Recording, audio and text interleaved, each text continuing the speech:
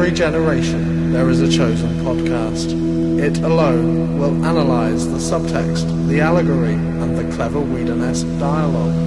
It is Conversations with Dead People.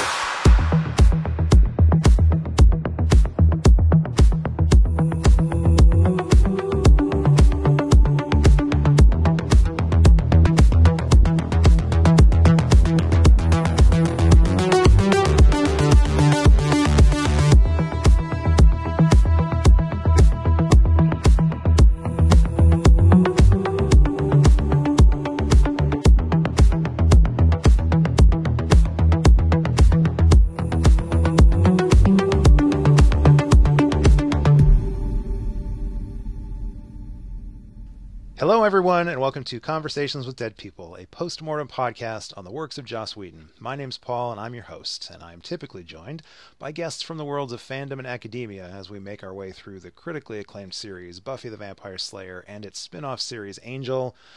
We've made it as far as episodes, let me check the numbers, 508, Shadow, and 509, Listening to Fear. And back with me again, almost as if he never left, Michael Holland.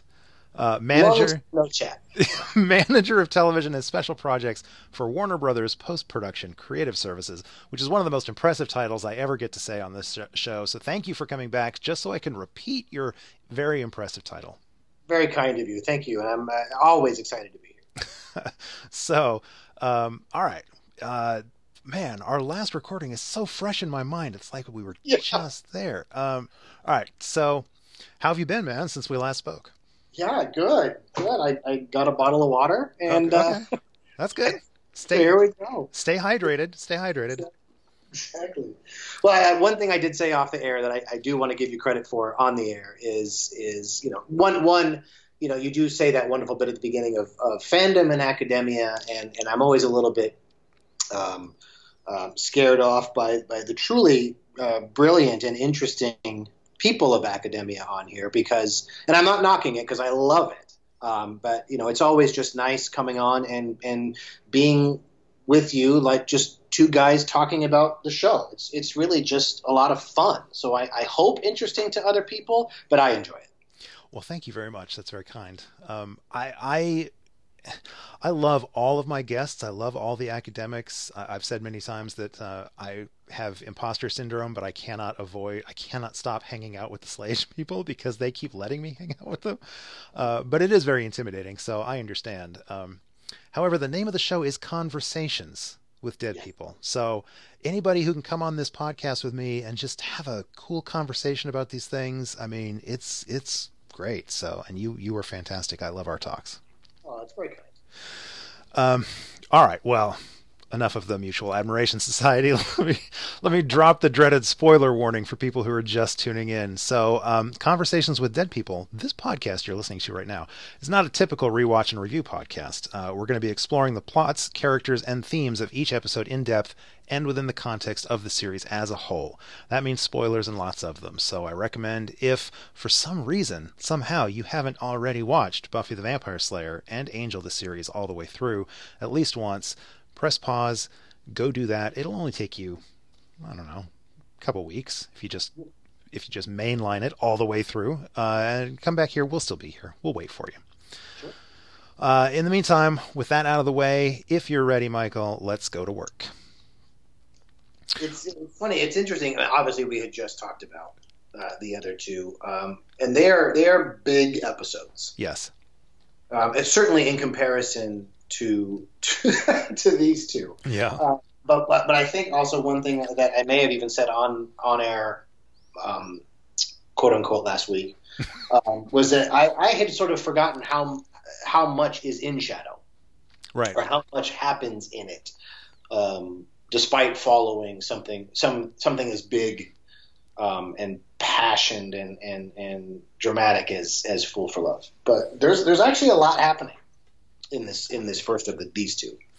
There is a lot happening. I feel like coming fresh off of Family, which as we famously, as our listeners I'm sure know by now, as we famously discussed, Family is a much bigger episode than I give it credit for. I always think it's odd that was a Joss Whedon episode, because it just doesn't seem like that big of an episode, but it kind of was. It was an important episode, and obviously we both had a lot to say about Fool for Love, and so I'm a little concerned coming into this one, talking about these two episodes, because I just don't know how much I'm going to have to say about them. But each of these episodes, well, I don't know about listening to Fear. Shadow certainly has some significant stuff that takes place in it. So, yeah, and I don't want to call either of them filler.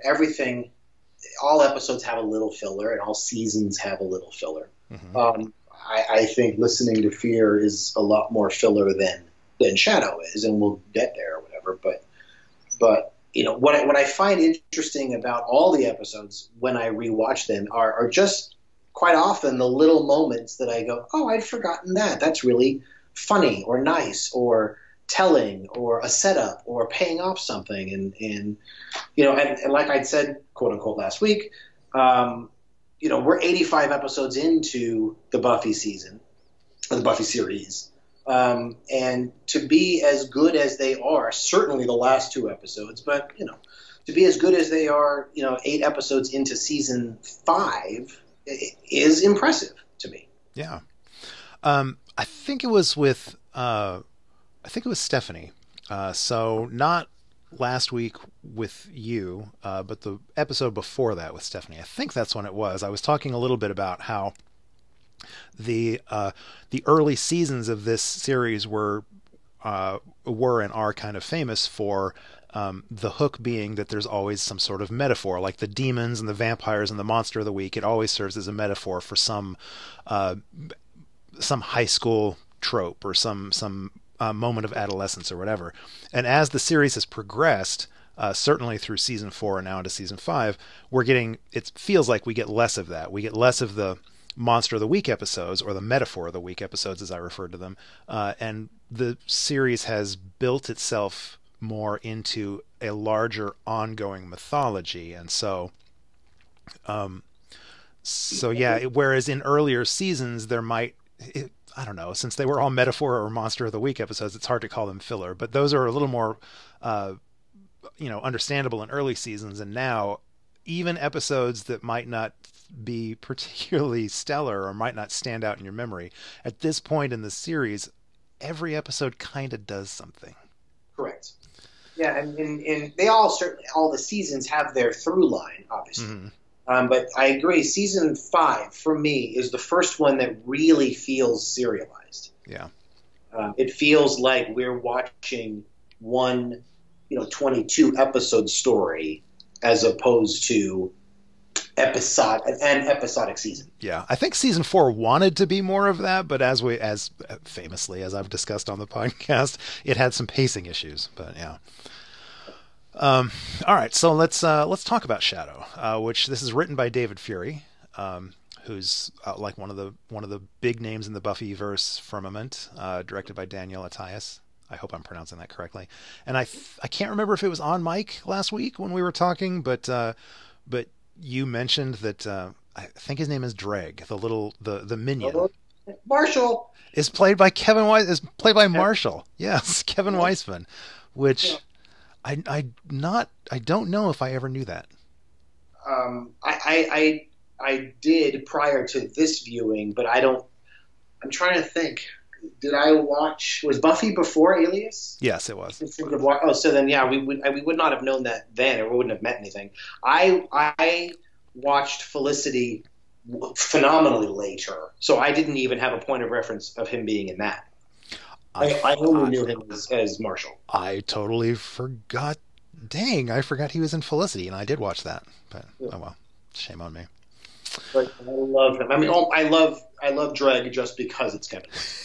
Yes. I mean, he's a fun character. Dreg is a fun character. Anytime we get a sniveling, worshipful minion, they're always fun.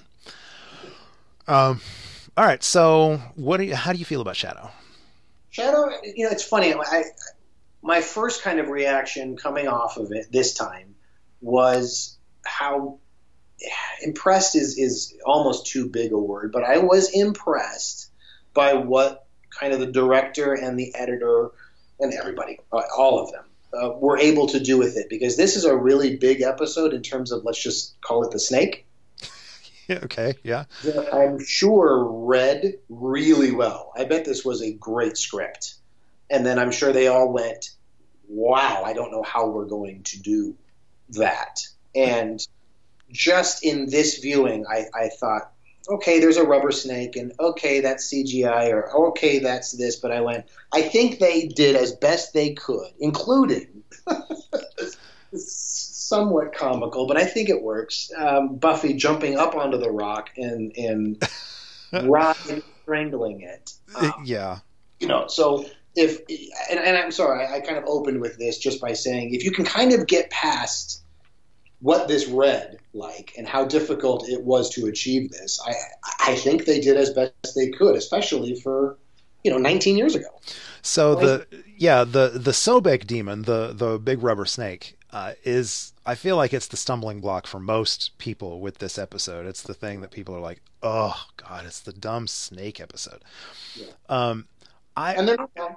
I would say, so I don't think it's a particularly inspired choice for the monster MacGuffin of this episode. And David Fury has gone on record as saying that when I don't know how the script was written, but when he was originally conceiving it, at least, his initial idea was that this demon, the Sobek demon, would be some sort of either like a blobby kind of creature or some sort of insect-like creature. And according to him, it was Marty Noxon that convinced him to make it a snake. So, again, I have my feelings about Marty Noxon. If you do at home, blame Marty Noxon for us having a repeat of the mayor, of a giant snake monster. But what I do love at least the throwaway that Buffy says, not Mayor Big. Yeah. They at least acknowledge it.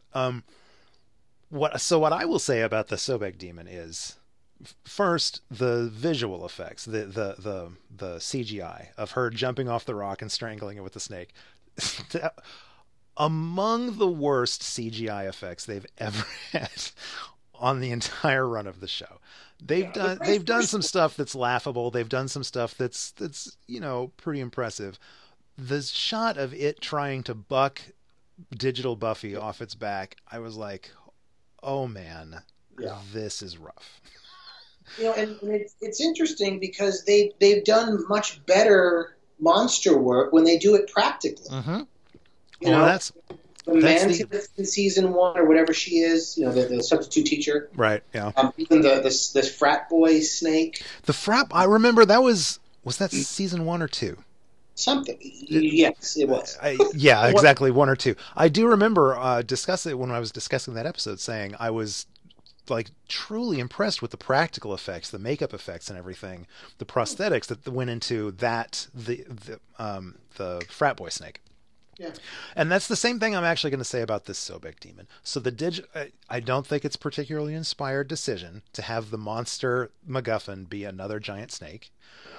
There were better things they could have done. I feel like the digital effects were laughably awful, but I genuinely think that the practical effects, the physical stuff that they did on set were among some of the best. So this practical effect snake had a flicking tongue that it constantly flicked. And it had nictitating membranes. It had the third eyelid thing that snakes have that would blink whenever it was. I just thought physically, like in the up close shots where you could tell this is actually something on set, I thought it looked really good. Mm-hmm. So, and as goofy as the Buffy punches the rubber monster in the face fight scene was, at the end, as goofy as that may have come across, because there was, once you got out of digital effects territory, there was a sort of a long shot of her continuing to pummel the dead or unconscious snake, and it was very clearly a big rubber, like inflatable thing that she was just punching. So it was a little bit laughable. The scene itself, in context, was actually pretty movingly cathartic, because Buffy's struggle in this episode is that she needs something to hit. Like she's so used to fighting these monsters with her fists or with weapons and now she's in a situation, meaning her mother's health, where she can't do anything, and so Yeah. That's yeah. I was going to go there as well, just in saying it's a shame that we're having to qualify the effect work because it is a big moment when she beats the crap out of the snake. That is like you said, a cathartic moment. And I feel like we're justifying it by talking about what it looks like instead of what it. Yeah. Well, I mean, it was what it was. We can't write this show off based on how good or bad the effects are. We wouldn't have made it 5 seasons into this show if we had a problem with that stuff. Of course. And look, I mean, in aside from this, in that sense, to me, that is part of the Monster of the Week thing for this episode, because the really good parts of this episode are all about Joyce. Yeah. Well, I would say that one of my favorite things about this episode, actually, obviously the Joyce stuff is great, but one of my favorite things is that as we alluded to in our previous conversation, Tara is now finally fully incorporated into the group. Oh yeah. Following Family, when she gets embraced by the entire group, she gets brought into the family. Now we get a fantastic scene of her actually helping with research, not just helping with research in that she's sitting at the table flipping through books, but she actually is the one that speaks up and makes the suggestion and actually says something that has Giles take off his glasses and clean them in that very thoughtful, interesting sort of way that he always does. Yeah, there's something new, you mean? And it's such a great moment when she just goes, no, or something old. Right, yeah. Yeah, that's a great moment.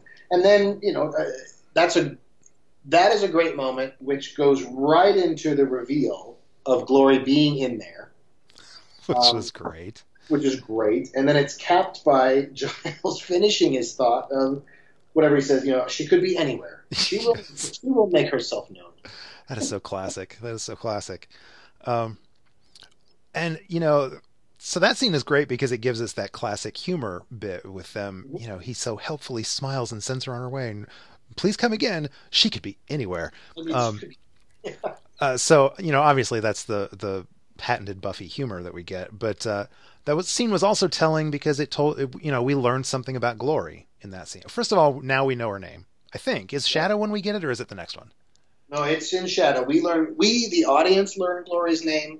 And the Scoobies. Okay. So here, somebody call her Glory. Yeah, Glorificus, Glory. But yeah, that teaches us something about her that because that was led into that was foreshadowed by her saying, "Oh, I'm gonna," Drake tells her, Marshall tells her, "You need to get spell components," and she's like, "Oh, I'll get it. I'll get everything." And you think, "Oh man, she's about to go blow up the magic box," but no, she just walks in and she knows who these people are. And, she buys the stuff. She pays for it. In fact, she overpays, as Giles says. If it's any consolation, I think I overcharged her. Yeah, and I love giving that moment to Anya because she too is often just comic relief. Right. She is the one, the whole hey moment of her saying, "Wow, you should not have done this. Why would you sell a gun and ammunition together?" Right. That's a great analogy. Like, you cannot do that. Like, why, so it's nice when they, what I call upping a character, when they remind you that either the villain is smart and isn't duped by, or, your comic relief people. I forget if similarly, if it's in this one or the next one, but there's these moments with Xander and Riley, which goes back to their conversation when they're moving out of the basement or something, and they have the conversation that Riley confides in him, but she doesn't really love me. Right. There are these more insightful moments of Xander picking up on that and talking to Riley, and it ups Xander from just sort of being Xander. I love. Xander gets so much grief on this show, and rightly so, deservedly so. But I am impressed with his turn so far in season 5. I've said before that the season starts off strong for Xander. Like he really gets to kind of become a new man at the beginning of the season, and I was like, I know it doesn't last forever, but I'd forgotten how long it lasts. I mean, we're 8 episodes in, and he's still getting moments where I'm like, man, Xander's like being really mature, and he still gets his goofy moments. He still, gets to be the butt of some jokes, but he also is smart about this stuff in the way a character that has been doing this, living this life for 5 or 6 years would be. Mm-hmm. Well, we sort of jumped into the magic box, but we can't jump past Spike being in Buffy's house. Oh, Lord. When Riley shows up. Oh, were you sniffing her sweater? Yeah, it's a predator thing. It's all right. It's not weird. It's not weird. Yeah. Angry. And then, so that is a funny moment, but then it goes right into sort of a very telling moment between them, where Spike's like, "Oh, you didn't hear about this. I did hear about this," or "Oh," and it's not quite the Yoko factor, right? But Spike is, he's already starting to, not even intentionally at that moment, because he's sort of just upping himself, but he's like, "Oh, he's reiterating without knowing it that Riley is on the outside." Right. So it's all funny and then becomes telling. One of my favorite things about that particular exchange is the way it starts, because again, I'm a fool for Spike. When Riley like holds him out in the sun to threaten him, and then he drags him back in. Yeah. Spike has that moment where he's like, he says something about, why, if you're really with her, why aren't you at the hospital with her or whatever? And he's like, what are you talking about? And Spike is genuinely shocked and confused, and possibly, if you squint just right, like I tend to do, maybe even a little bit, the tiniest bit concerned by the revelation that, oh, what, she didn't tell you? Like, he doesn't immediately dive into, oh, she didn't tell you because you're not her real man or whatever. He gets there, he goes there pretty quickly, but in the initial exchange, he's like, oh, she didn't tell you? Yeah, her mom's sick. Even the what do you call her? The bite-sized one? Even the bite-sized one went. And for just that particular line, he's like part of the group. He's just passing on the information that, yeah, Joyce is sick. That's interesting. I will relook at that. Because I think it goes back to what we were saying, quote unquote, last week, of it's never really what impresses me, and I think you agreed, is it doesn't always be, it's not always Spike trying to be good. It's just the genuine good part of him coming out naturally. Right. Yeah. I stuttered through that, but you got that. No, I followed you. I'm with you. And I agree. I think that's why I liked that moment, because I did think that Spike's always had this kind of interesting relationship with Joyce, where he's implied that he could be threatening to her. I don't think ever necessarily really to her face.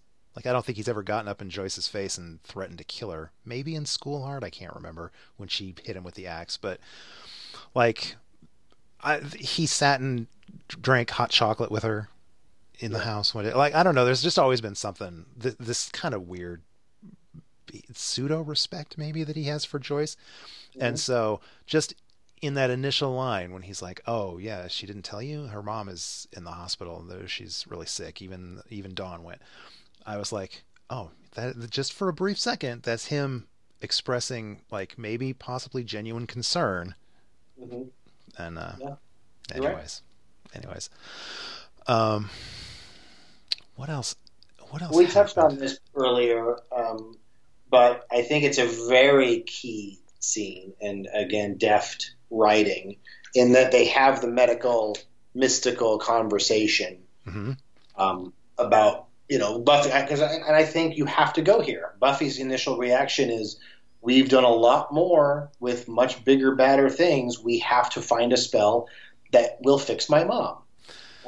That feels like a natural place for a character in this show to go. So I was really impressed that they say, no, we can't do that.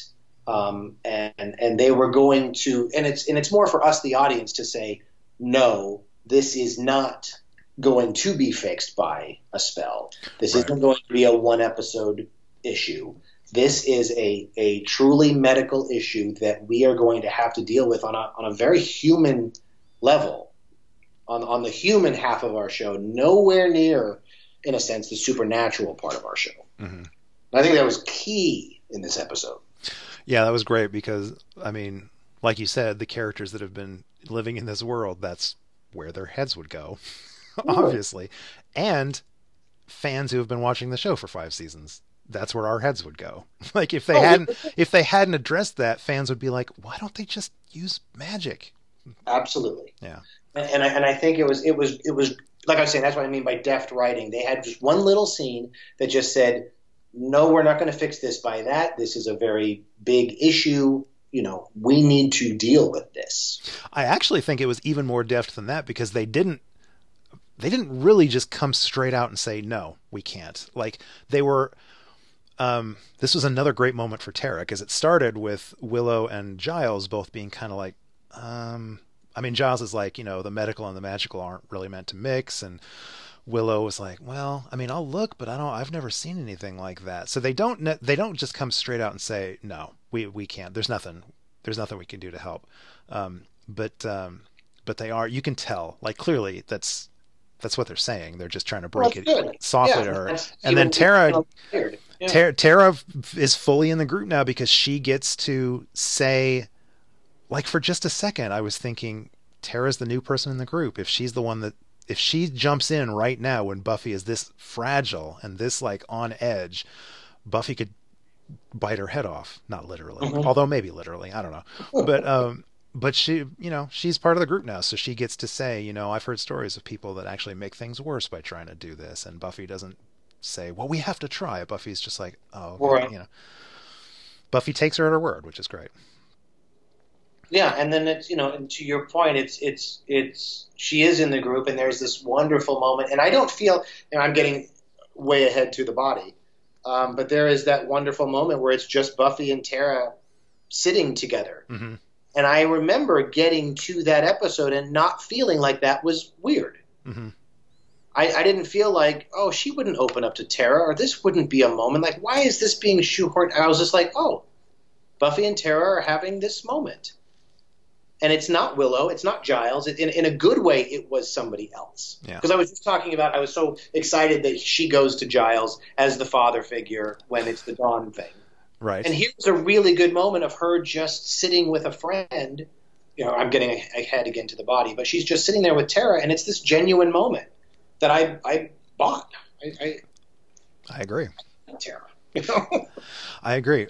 For considering how sort of awkward she was, and I've talked about this on the show, Amber Benson is a wonderful actress, but her first few episodes were really awkward. And some of that was that the character of Tara was supposed to be awkward, and I'm sure some of it was that, you know, Amber Benson was brought into this ensemble cast and she was the newbie. Yeah. But she absolutely earns her place on the show and earns her place as a favorite of many, many people. So, and they started her off with the stutter, which gets a little bit less. I mean, so yeah. Yes, I agree. She was written more awkward than she ended up being. Yeah, in a good way. I mean, you know. So here's the benefit of recording episodes back to back. What are you talking about? No, we recorded this different weeks. In last week's episode, when I was talking with you, Michael, I alluded to the fact that in this episode, I was going to have some things to say about characters who are so wrapped up in their own business that they don't notice other people's business. Yeah. So specifically what I'm getting at in this episode, in Shadow, is that this is when, at least on this rewatch, I'm beginning to see one of the major factors that plays into why so many fans hated Riley or claimed to hate Riley. I mean, there was always this sort of obvious nonsense of, but he's not Angel. That's why some people hated him. But I think as of this episode, it's starting to become clear to me that Riley's otherwise kind of believable, and I at least personally think interesting character arc of this existential crisis that he's going through, it happens to coincide with, you know, that one time that Buffy's mom got brain cancer. which understandably dominates Buffy's attention. Yeah. And so I suspect that most fans probably expected every character on the show would stop whatever they were doing, would stop whatever character arc they were on, in order to focus on Buffy and Buffy's mom and all that stuff.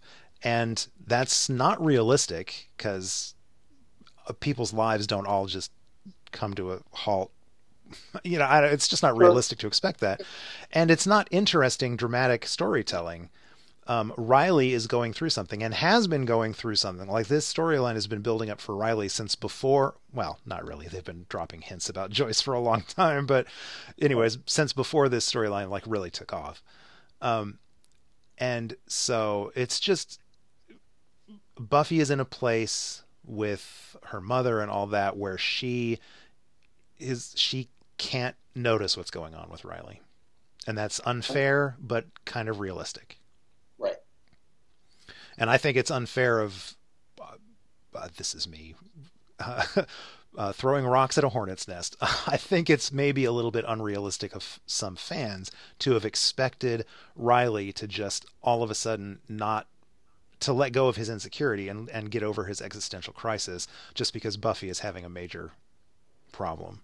I mean, no, I think you're right. This isn't the moment that makes me like or dislike Riley. The one thing I do like that they at least give him moments in, and I think it's last episode, this one, maybe even in Listening to Fear, that, he shows up after their fight or whatever, he shows up to Tara's birthday party. That goes all the way back to family. Yeah.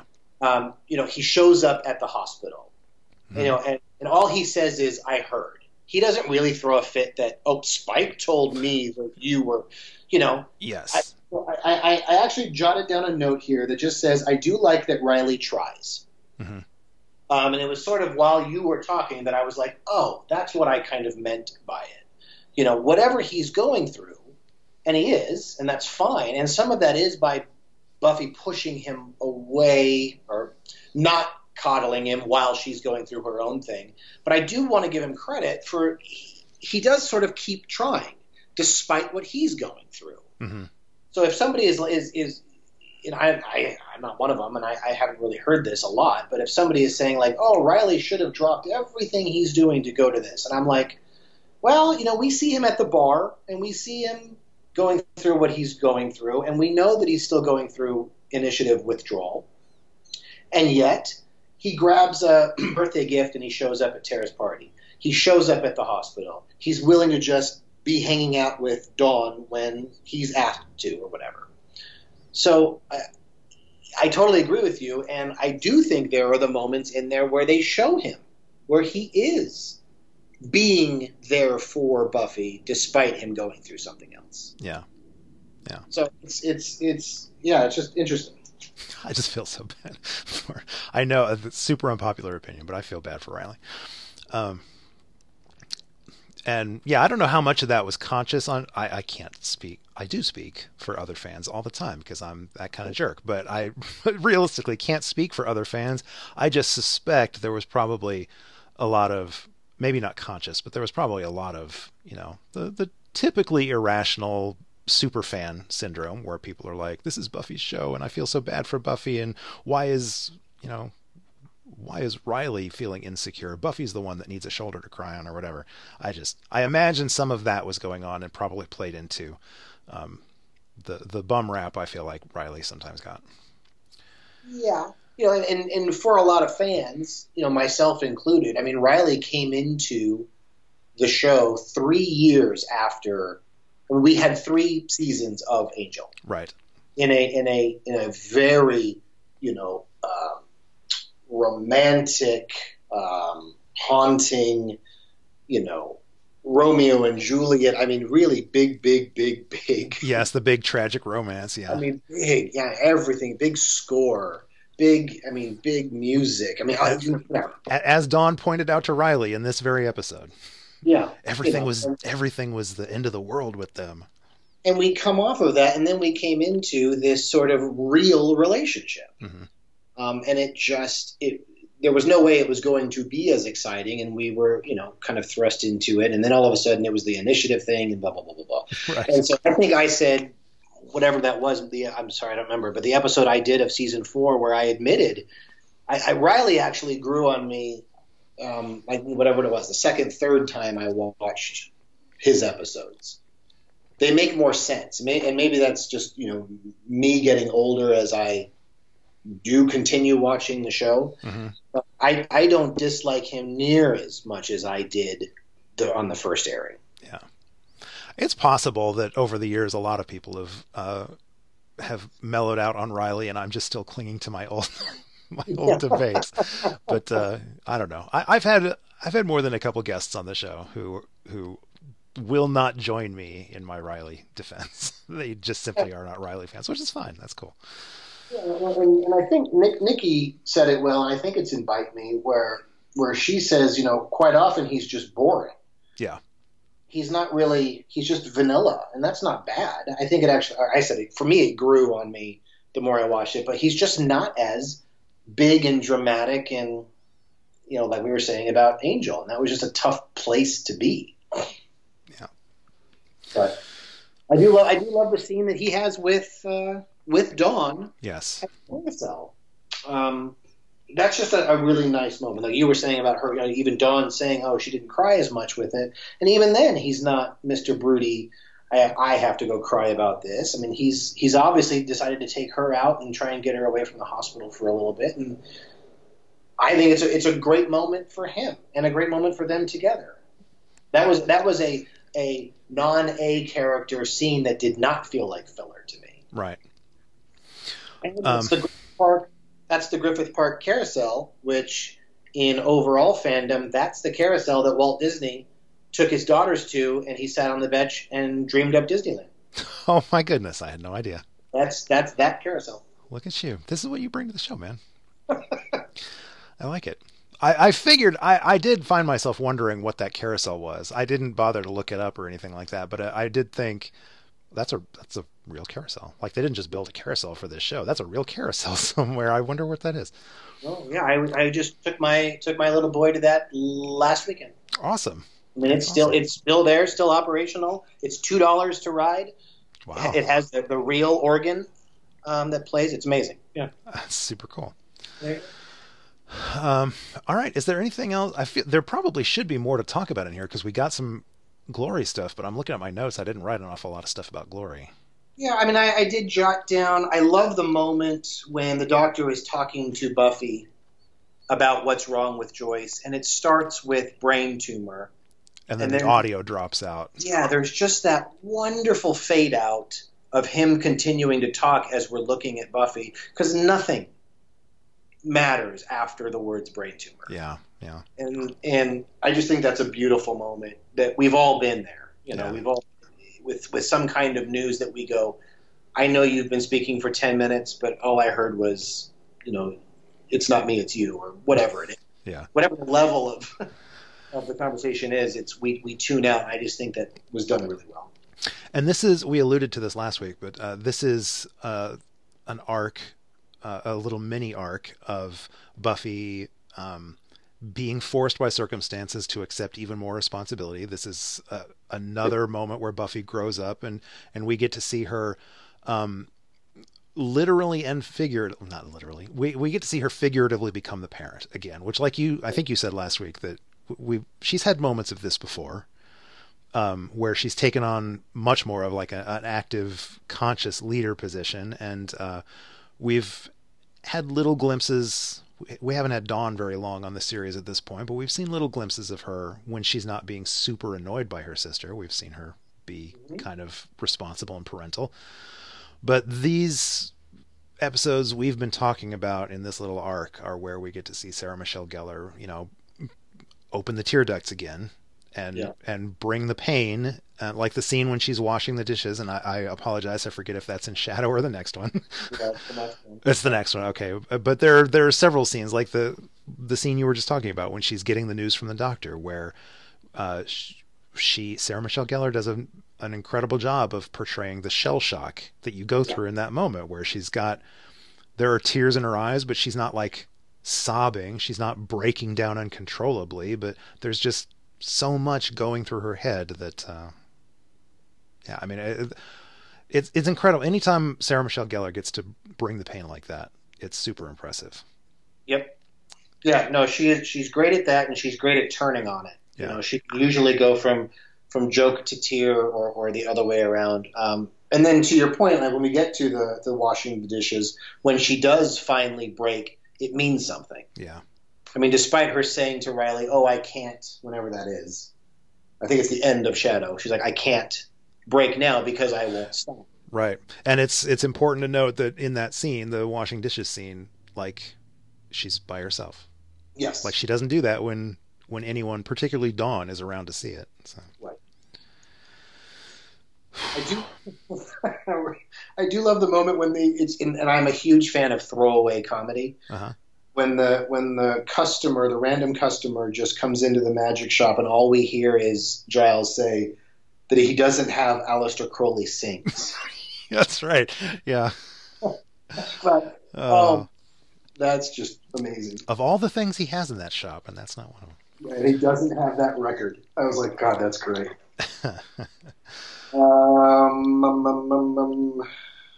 I don't remember if, and I have a note here, the Riley bite marks. So he lets the one vampire bite him, right. And there's the turtleneck in either the next episode or it's the same episode. It's the next scene when he goes to the hospital and he's okay. wearing. So they kind of address that he'd been bitten. Does that ever come back up? You're asking the wrong man. I can't remember stuff like that. I'm usually asking the guests. Is this something that we ever find out about? I don't. Because I think it's fairly quick that because we get into. I think it's the next episode that we open with the pseudo descent into drugs. Right. As he starts to let them feed on him. Yeah, I don't think this storyline plays out long enough for her to like notice a suspicious bite mark or anything. I think, and I spoiler alert, I can't remember, but I think it's possible Spike is the one that's like, "Hey, your boyfriend's out there getting sucked by vampires." Yeah, and I think the learning of it comes fairly quickly. It's not in Listening to Fear, but it might be the next one. Yeah. That I don't know how long that was supposed to play out, but I was like, that doesn't really seem like something you'd hide very long. Right. But a thing that I never would have caught, but I found in my research is that that vampire is, oh Lord, of course I don't have the note open on this. Oh, Sandy. The girl's name is Sandy, who apparently is the girl that in Doppelgangland in season 3, Evil Willow bites some girl in the bronze. That was Sandy. Oh, really? Which is weird because Evil Willow, we didn't see Evil Willow turn that girl. We just saw her bite some random girl and drop her to the floor, presumably dead. But apparently she became a vampire, and that's who Sandy is. And it's the same actress? It's the same actress, supposedly. And that's really funny. I did not know that. So, yeah, I didn't know that either. That's a wiki fact, so don't blame me if it's wrong. But I like it. Yeah, I don't want to downplay the Joyce stuff at all because it's very important and it's very dramatic and that's the big stuff in this episode. And I don't have any witty remarks about it because it's so dramatic or whatever, but I feel like I should just say we should not be downplaying. Right. I made a big moment about Aleister Crowley sings and not enough about Joyce. Well, we can talk about Joyce in Listening to Fear because Joyce gets more stuff in Listening to Fear, and there's not an awful lot. I don't think. God bless Jane Espenson. I love Jane Espenson with all my heart, and she's the writer on Listening to Fear. But Listening to Fear is just not the most memorable of episodes. No. It's Rebecca Rand Kirshner. It's not Is it? No. Yeah. It's not a Jane, and because I love Jane too. Okay. Rebecca Kirshner, who I know. You're right. Wikipedia says that. In the source that I got my information from, they listed Jane Espenson. Okay, well, I feel a little better. I'm not going to trash Rebecca Rand Kirshner because she's written good stuff too, but yeah. I feel better that this wasn't Jane. Yeah. So Listening to Fear. Yeah. Let's listen to some Fear. It is a problematic episode. I'm just going to say I'm a massive fan of the X-Files. I just want that out there. I am too, and I am too. And this episode gets the X-Files reference. But that is not. It's not in service of the That's not to praise the episode. This episode is very X-Files, but not in a good way. Correct. Yeah. But I think it's because, and correct me if I'm wrong, somebody, but is this really the only sci-fi / alien / whatever episode? I think it is. Yeah, probably that I can think of. And they even, in this episode, they have Giles almost kind of hand waved away by saying, demons get to Earth in lots of different ways. This one just happened to come from outer space. Yeah. Something snotting from space. He's like, I can't believe I just said that. Yeah. But yeah, this is certainly at a certain point, even the music, I made note that as I was writing in my notes that, cribbing from the X-Files is not the worst thing that a show can do. And maybe it was unintentional. It wasn't.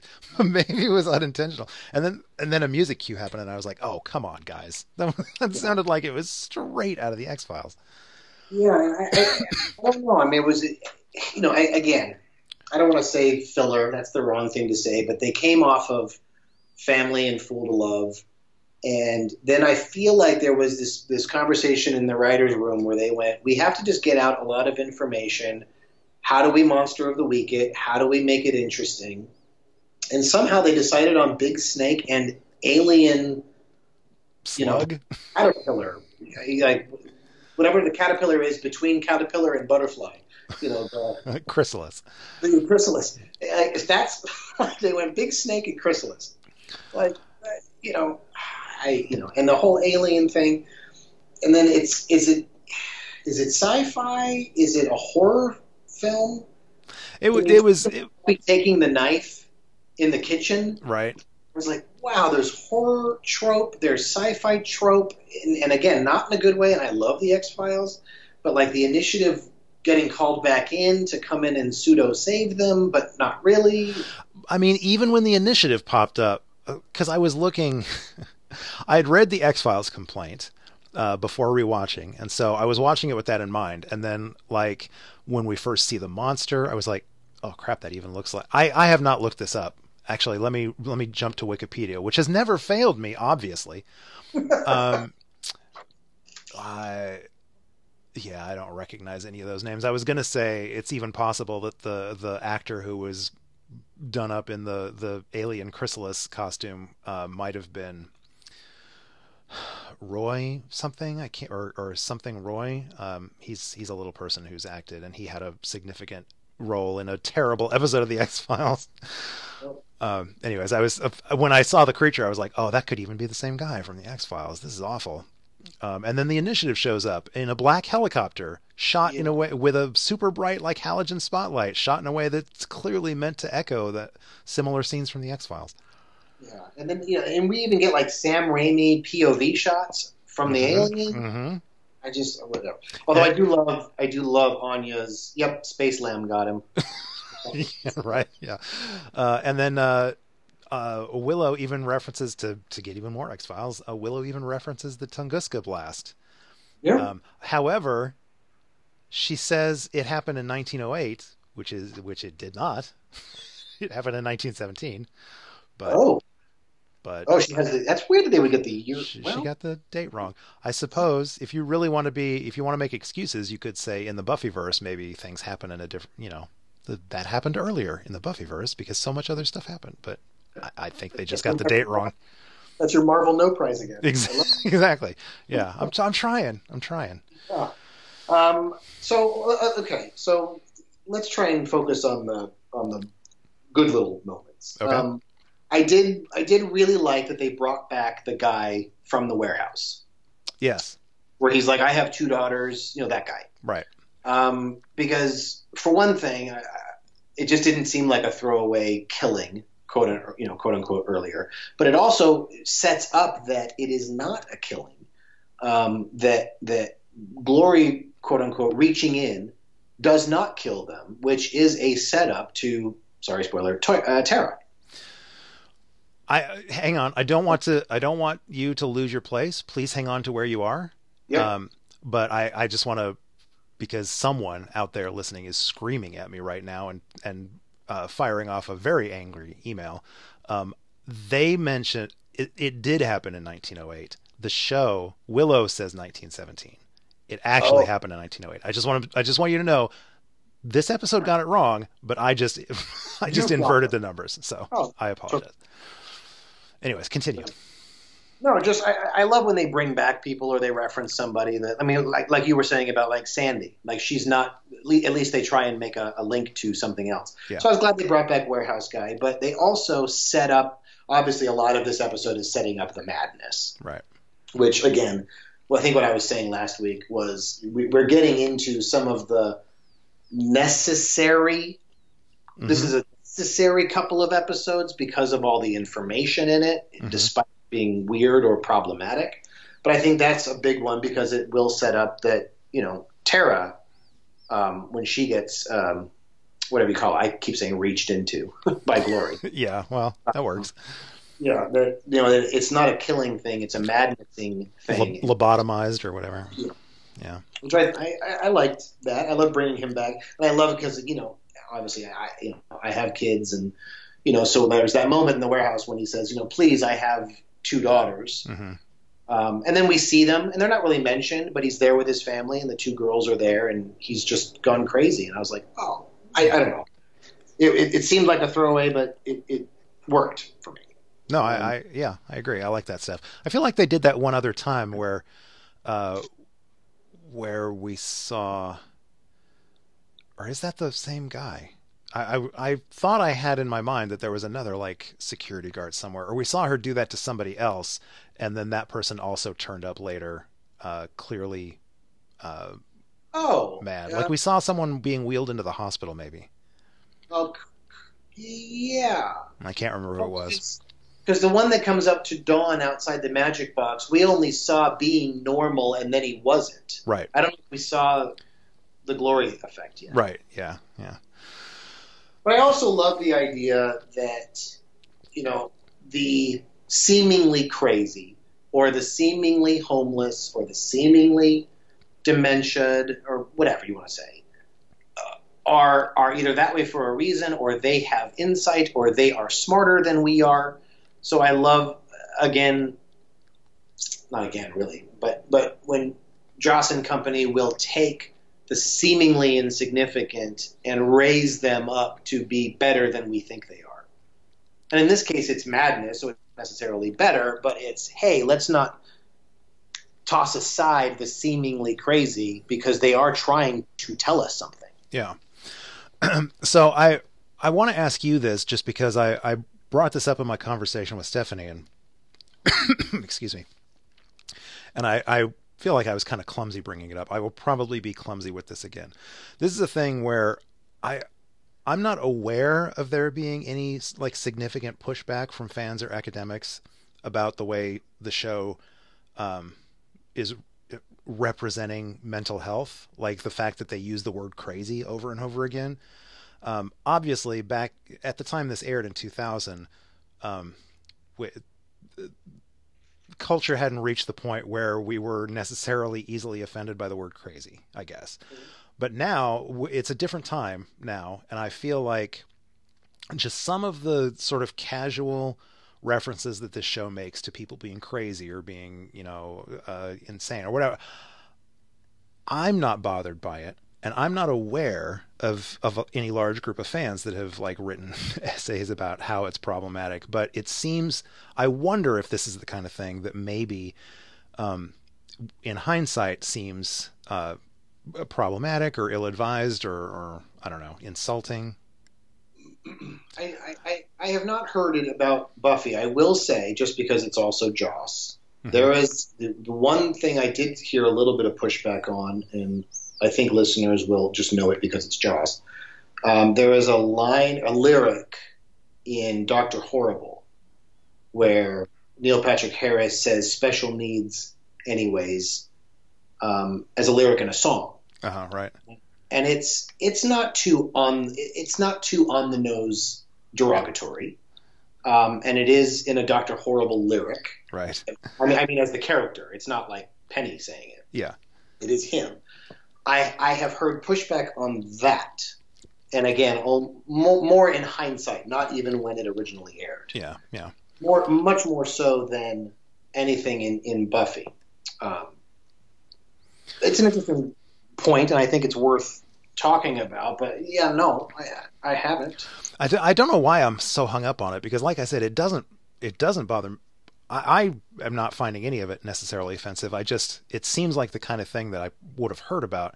So here's my pledge to you listeners, assuming that any of you listeners are future guests on this show. I'm going to stop bringing this up because I'm not getting anywhere with it. If any of my listeners and future guests have thoughts on this, please let me know. I will bring these to me, and I'm going to stop fishing for this kind of stuff because maybe it's just not that big a deal.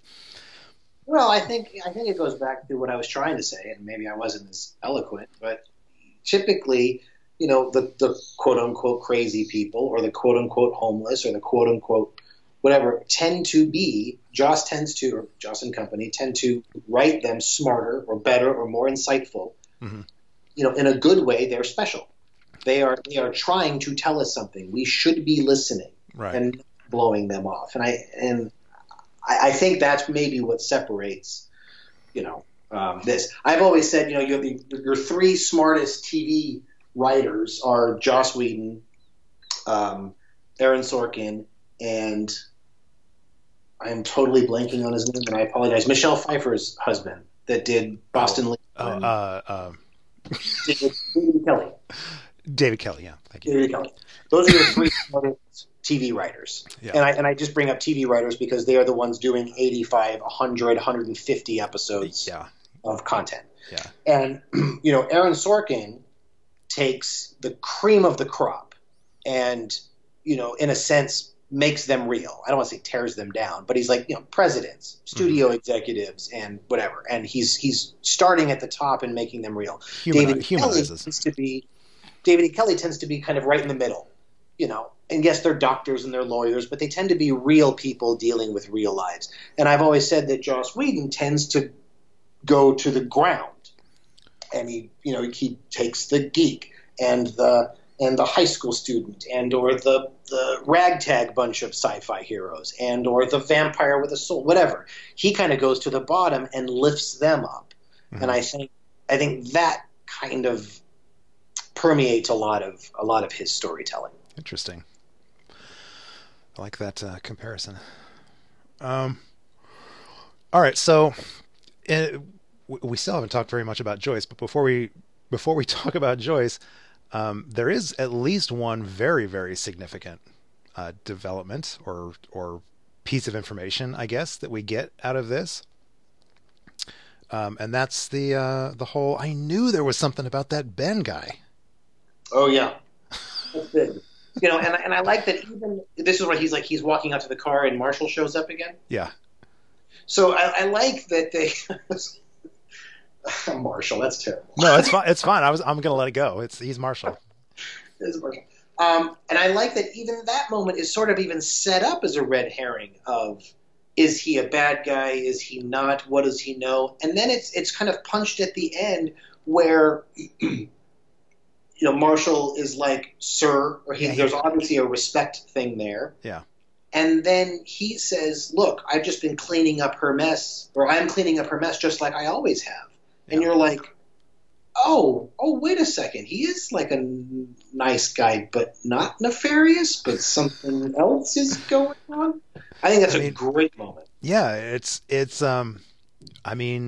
don't really know what to think because on the one hand, he summoned the Queller demon, right? Am I getting these facts right? He's the one that summoned the Queller demon, the stupid alien slug snot monster chrysalis thing. So he's the one that summoned that, which means, and he did it to clean up Glory's mess. But what that means is he was setting this creature out to kill these crazy people.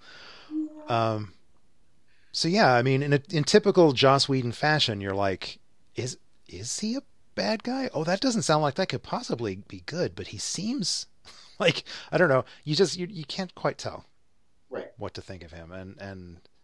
Um, yeah. No, and that goes back to what I was saying of in rewatching this particular season, all those moments I think are even better knowing who they are. Right. Knowing where it's going. Yeah. Which I don't know why we're being spoiler. Sure. It's weird the things that I choose to be coy about in a spoiler show, but I think just because this reveal actually is a joke in the show. Like they make there's something about that Ben guy is a joke that the show plays, and so I'm gonna run with it. Sure. I'm gonna pretend like I can't remember who Ben is every time. All right. I do like the moment where Dawn saves her mom before freaking out. Yes. She kind of runs in there, freaks out, but then grabs the coat rack or whatever it is, and punches the demon. I mean, she's kind of like deals, and then she goes, "Okay, I should probably scream now." Yeah. And I was like, "Okay, good, give her that." Yeah, no, I liked that scene. Okay, I'm going to continue my thought process about the whole people being tied up in their stuff and not noticing other people's stuff. Because in this one, we get, I mean, again, it's Buffy obviously has other stuff on her mind. But what that means, what she is too distracted to notice this time around are things like, this is another example of Spike clearly doing something helpful in a very not Spike-like way, where like he's in her house and she's all prepared to be like, what are you doing in my house? Are those pictures of me? But then he helps in the fight, and like he grabs the knife and he tosses it to her. I don't know. It's a thing that goes, she never comments on it. She doesn't even blink. Like she doesn't register the fact that, oh, I just won this fight because like that thing was about to eat my face and Spike threw me a knife. Yeah.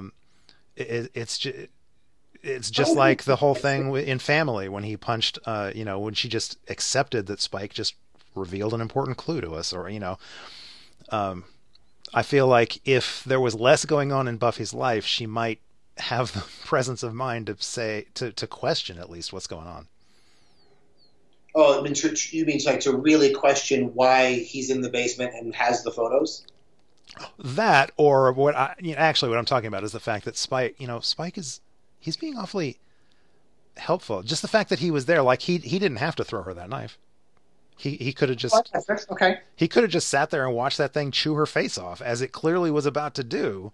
And he didn't have to punch Tara in the face to prove, hey, she's not a demon. Like, I don't know. She's distracted with the whole mom thing, and so she's not paying attention to the fact that Spike is more and more making himself available for not, like, she's not paying him. Do you think that the moment at the end of Family where she has broken down and he comes over and sits next to her, Fool for Love, lets him? Do you think that's her saying, I have seen everything that you're doing, and that's why I'm not threatened at this moment, or we're not fighting? She just accepts that he's there, and it's not the worst thing in the world. Am I retconning that too much? No, I mean, it's possible. That certainly is a way to read that. That was the end of Fool for Love you're talking about when he goes with the shotgun. The end of Fool for Love. Yes. Yeah. When he's sitting there, she lets him. And he pats her on the back. Up with the shotgun. Yeah, so it's interesting. I'm glad you brought that up because I forgot to mention it in our discussion of that. My memory of that was that he realized. I remember that scene playing out as he walks up with a shotgun, sees that she's like distraught and crying, and puts the shotgun down before she looks up and notices him, or whatever. What I remembered is that she was so. Again, I wasn't thinking of it in these terms, but tying into what we're talking about right now is that she's distracted. She's got other stuff on her mind, so she looks up and she registers that it's Spike there, but she's not thinking, wait, why has he got a shotgun? Like, she's just not in a state of mind to notice that. But rewatching it, I'm like, no, he wasn't He was not hiding the shotgun at that point. She looks up. She clearly sees him. He's holding the shotgun out in front of him like he's about to use it. But I still kind of read that as she is devastated. She is super, super in her head at that moment because she's just found out, like she's broken down. He could have killed her at that moment, and she probably wouldn't have put up a fight. Yeah. So it is possible, I guess, to read that scene as she allows him to sit next to her and kind of place a hand on her shoulder because she doesn't feel threatened by him. But I continue to read it as she was so devastated and in her own head. She wasn't even really kind of registering what was going on. You're not wrong. Okay. Maybe it's a little of both. Yeah. That's without question the first half of it. And then maybe she accepts the pat on the back. Yeah. I don't know. I have such a problem with Buffy and Spike together that I think and I love Spike as you know and as we talked about, but I think I always look for the moments where I go, why does Buffy fall for him? Mm-hmm. Where are the building up moments? Well, to be fair, I'm not sure she ever does fall for him. I agree. I agree because I like their repartee, like when they get into like once more with feeling, and she says like, "What else would I want to pump you for?" Did I just say that? Yeah, yeah. I like them when they're like that, and or I even like the sort of hate effing. Mm-hmm. I get. I'm just looking for those moments that make the very, very end when she says, "I love you," and he says no, but it's nice of you to say that. I'm always looking for those moments to give them a genuine caring moment. So you're looking for rationalizations for why she might have actually meant that at the end of the series? Yeah, it's not even building to that moment specifically, but like why we would have a Spuffy relationship. Like where are the beats that make her turn at all from you're beneath me to from her just I would never ever. Well, this is so I think it was last week when you said very emphatically that you have problems with season 6. I do. Yeah. I don't think I've been coy about this. I also have problems with season 6. So it is going to be very interesting when this podcast reaches that point and I start having guests on the show, you included, who are coming on to talk about season 6, because some people love it. Some people hate it. I don't know if I hate it, but I have very strong opinions about it. And, like I said, for years and years, I've been such a passionate Spuffy, mostly a passionate Spike fan. And that makes me a sort of passionate Spuffy fan, that it might be different this time. I may watch it and consciously be able to acknowledge verbally out loud and admit, yeah, they do not belong together. I will always be a fan of Spike, and I will always look for ways to think, man, they could have made it work if only. But I just don't think, I think when we get to that point, the conversation is going to be more about how, at that point, Buffy is really deeply damaged. She is deeply traumatized, and she is, and I buy that, and not making the best decisions. So whereas I feel like Spike, I think Spike is always pretty much genuine in trying to make that relationship work. I'm not entirely sure that Buffy ever really is genuine in wanting that to be a relationship. So, right, she's cookie dough. Well, God, I hate the cookie dough line, but we'll get there. We will get there. But yes, I take your point. Yeah. Anyways, so those are going to be some fun conversations to have when we get there. But it's not just the Spike Buffy stuff. Like I told you, last week, or we said, I think it was last week. Whenever it was. There are big character moments in throughout the season that don't make any sense to me. Yeah. So yeah. Yeah, but also not to scare anybody off if you're playing along with us and have not watched season 6. There are great things in season 6. So yes, um, once more with feeling and normal again. and I'm a huge fan of Afterlife, but specifically for some Spike stuff. See, so you get 3 episodes that are good. There's probably more than that, but There are more. yeah. There are more. Well, I think I said last week, and I do mean this. What constantly surprised me about rewatching some of these episodes, in terms of consciously thinking about them, are the little moments that surprise me. Mm-hmm. Just like either a throwaway joke like the Aleister Crowley sings, or a little tender moment, or a little bit of exposition or setup or whatever that I go, oh man, I forgot that they did do that there. Yeah. Or I forgot that they set that up there, or paid that off there. And that does continue throughout the series. All right. Hey, before we get out of this, we keep saying that we don't talk enough about Joyce, and then we keep not talking about Joyce. So I will start us off by it'll be weird to say I'm going to start us off talking about Joyce by commenting on the closing scene of the episode, the very last scene. My note here is man, they really played up the closing shot as if it was the last time any of us were going to be seeing Joyce. Yeah. They really wanted us to think, oh, this is it. Everybody burst into tears because, I mean, they even had the whole group there watching her be carted off into the operating room. And I'm sure we were meant to think, well, that's it. Joyce is gone. Yeah. But I also like that moment just because, you were talking about what you were saying, and you're right, in that everybody still has their own lives going on despite a dramatic event. Mm-hmm. I do like that there's no way really, if at all possible, there's no way that Giles and Xander and Anya and Willow and Tara and whatever would not be there for that. Right. So I like that they at least gave us that. No, it was great. It was totally believable, and I love the fact that they were all there. The way that scene was framed, and they I think it was even an over the shoulder, like we were looking over the table that she was being wheeled on to see the entire cast in the background lined up. I was like, oh, guys, come on. You might as well just put R.I.P. Joyce Summers or whatever on screen.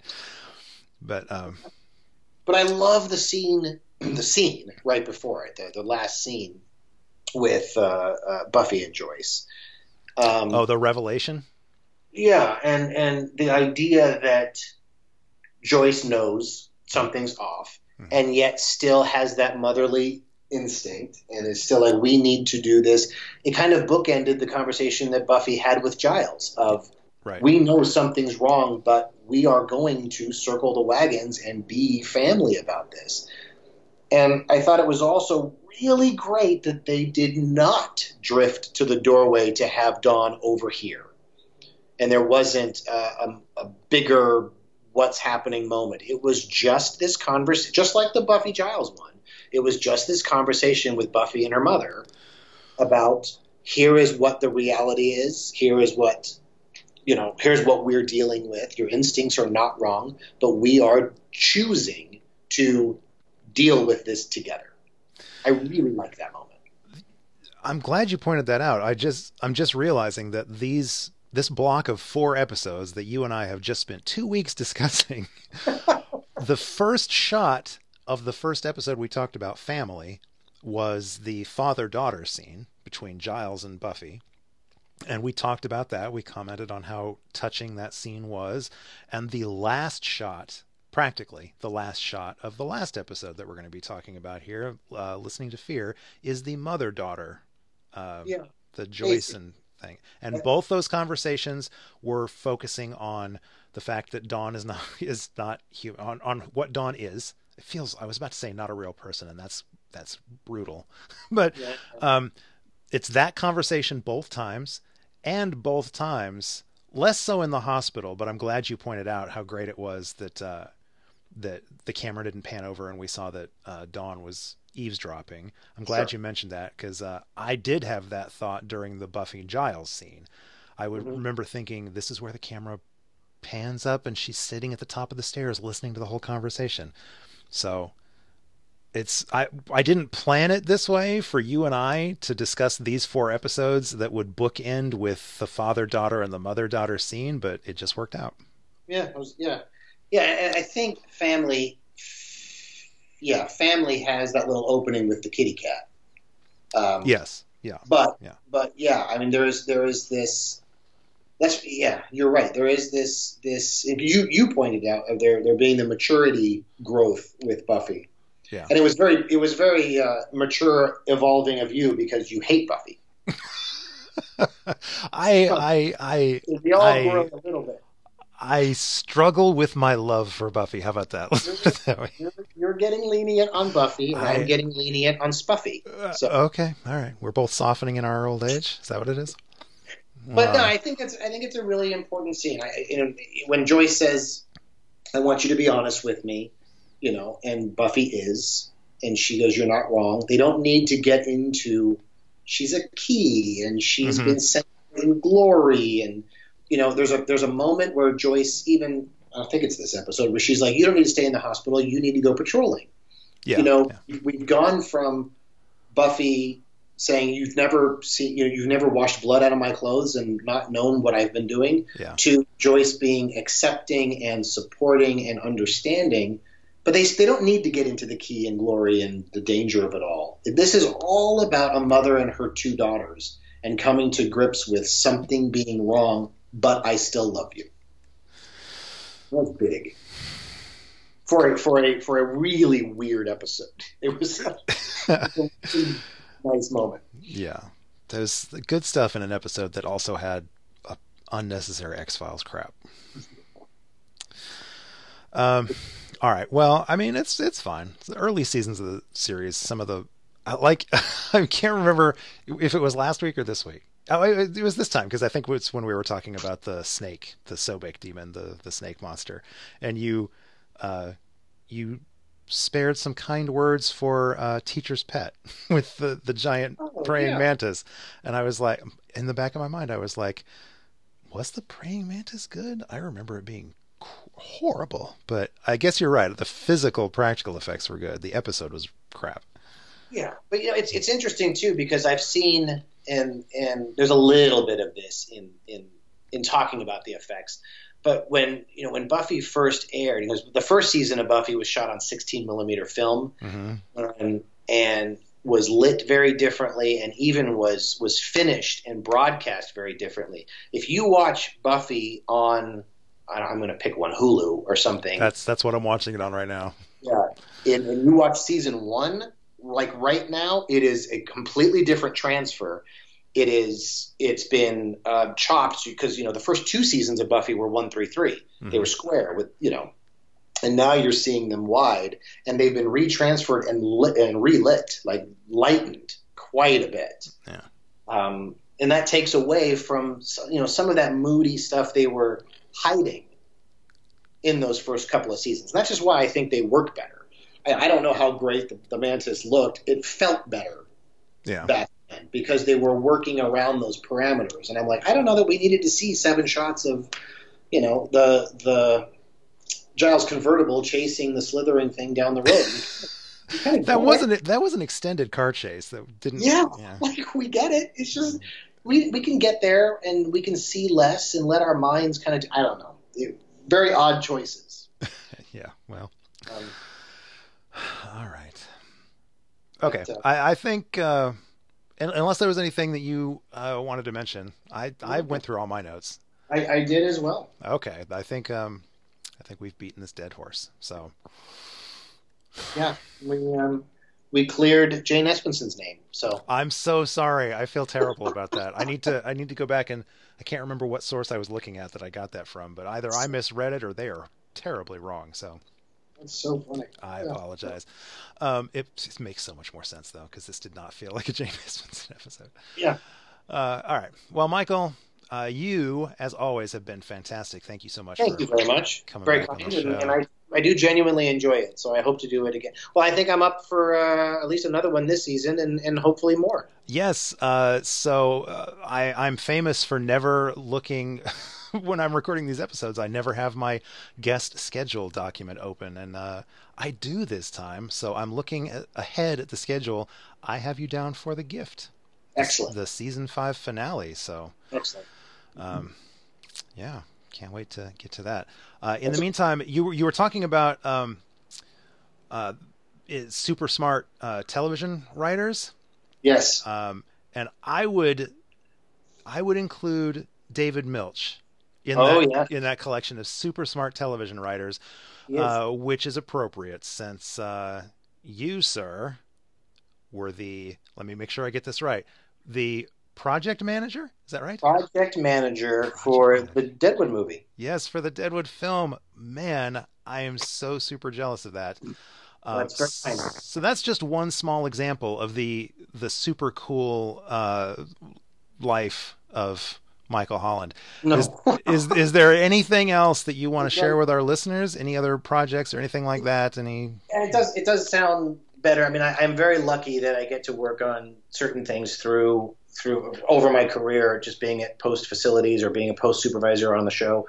I got to work with Allison Hannigan on Penn and Teller Fool Us. So I mean, sometimes those little moments just kind of, obviously I freaked out. I was going to say, did you have a geek out moment? Absolutely. Awesome. And she could not be nicer. She's exactly how you want her to be and expect her to be. Which was great, but like that's a great moment. And just recently, you're very kind enough to point out I was lucky enough to be able to work on the Deadwood movie, and David Milch is a great writer and a great man. That's very kind of you to point out. Well, it's very kind of you to have participated in those projects and brought such an incredible thing to our lives, because that Deadwood film was amazing. Yeah. Like one of those. I mean, I think you and I have talked about this before, but like I was just by luck, I was working on Glee when Joss was on it. Oh my gosh! So that was like the moment where I like Tex Avery, like my jaw hit the floor, and it was like, say anything that's coherent. I met James Marsters. I went to Dragon Con one year. I hate big conventions and huge crowds. Cannot stand them. But my wife and I, at the time, my fiance and I, went to Dragon Con when James Marsters was there, solely to meet James Marsters and hand him a personalized invitation to our wedding. Wow. Which he took graciously, and he didn't read right there in front of us. So I can only have faith that he did eventually read it, but he sadly did not attend our wedding. But I blame Allison and Alexis for that, because they got married 2 days before us. Their wedding was on October 11th of 2003. I want to make sure I'm getting these years right. And ours was October 13th. 2003. Wow. So they got married the same weekend as us, and I assume that they stole Marsters from us. That's why he didn't come to our wedding. Did he at least send something? He did not. We never got any response. But meeting him in the short, like I told him what it was. He knew it was an invitation to the wedding. I'm sure he was like, "Are you kidding me?" But he was super nice and gracious, and just as pleasant as you could possibly hope. But that's great.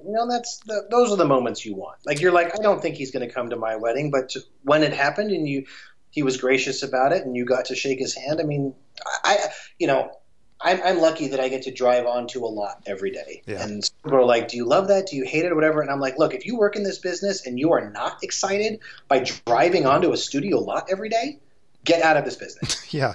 I genuinely say that to people because I'm like, these are the little things that should excite you.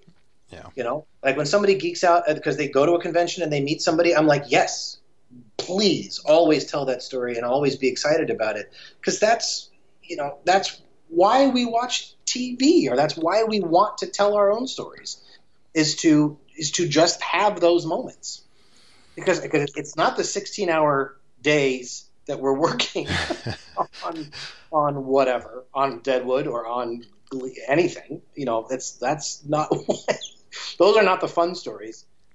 These others are, and we should continue to be excited about them. Amen. Well said. All right, Michael. Well, thank you again, and thank you everybody at home for listening and for playing along. You'd find links to this and all of our past episodes, including all of the great episodes that Michael has been on, at the website conswithdead.com.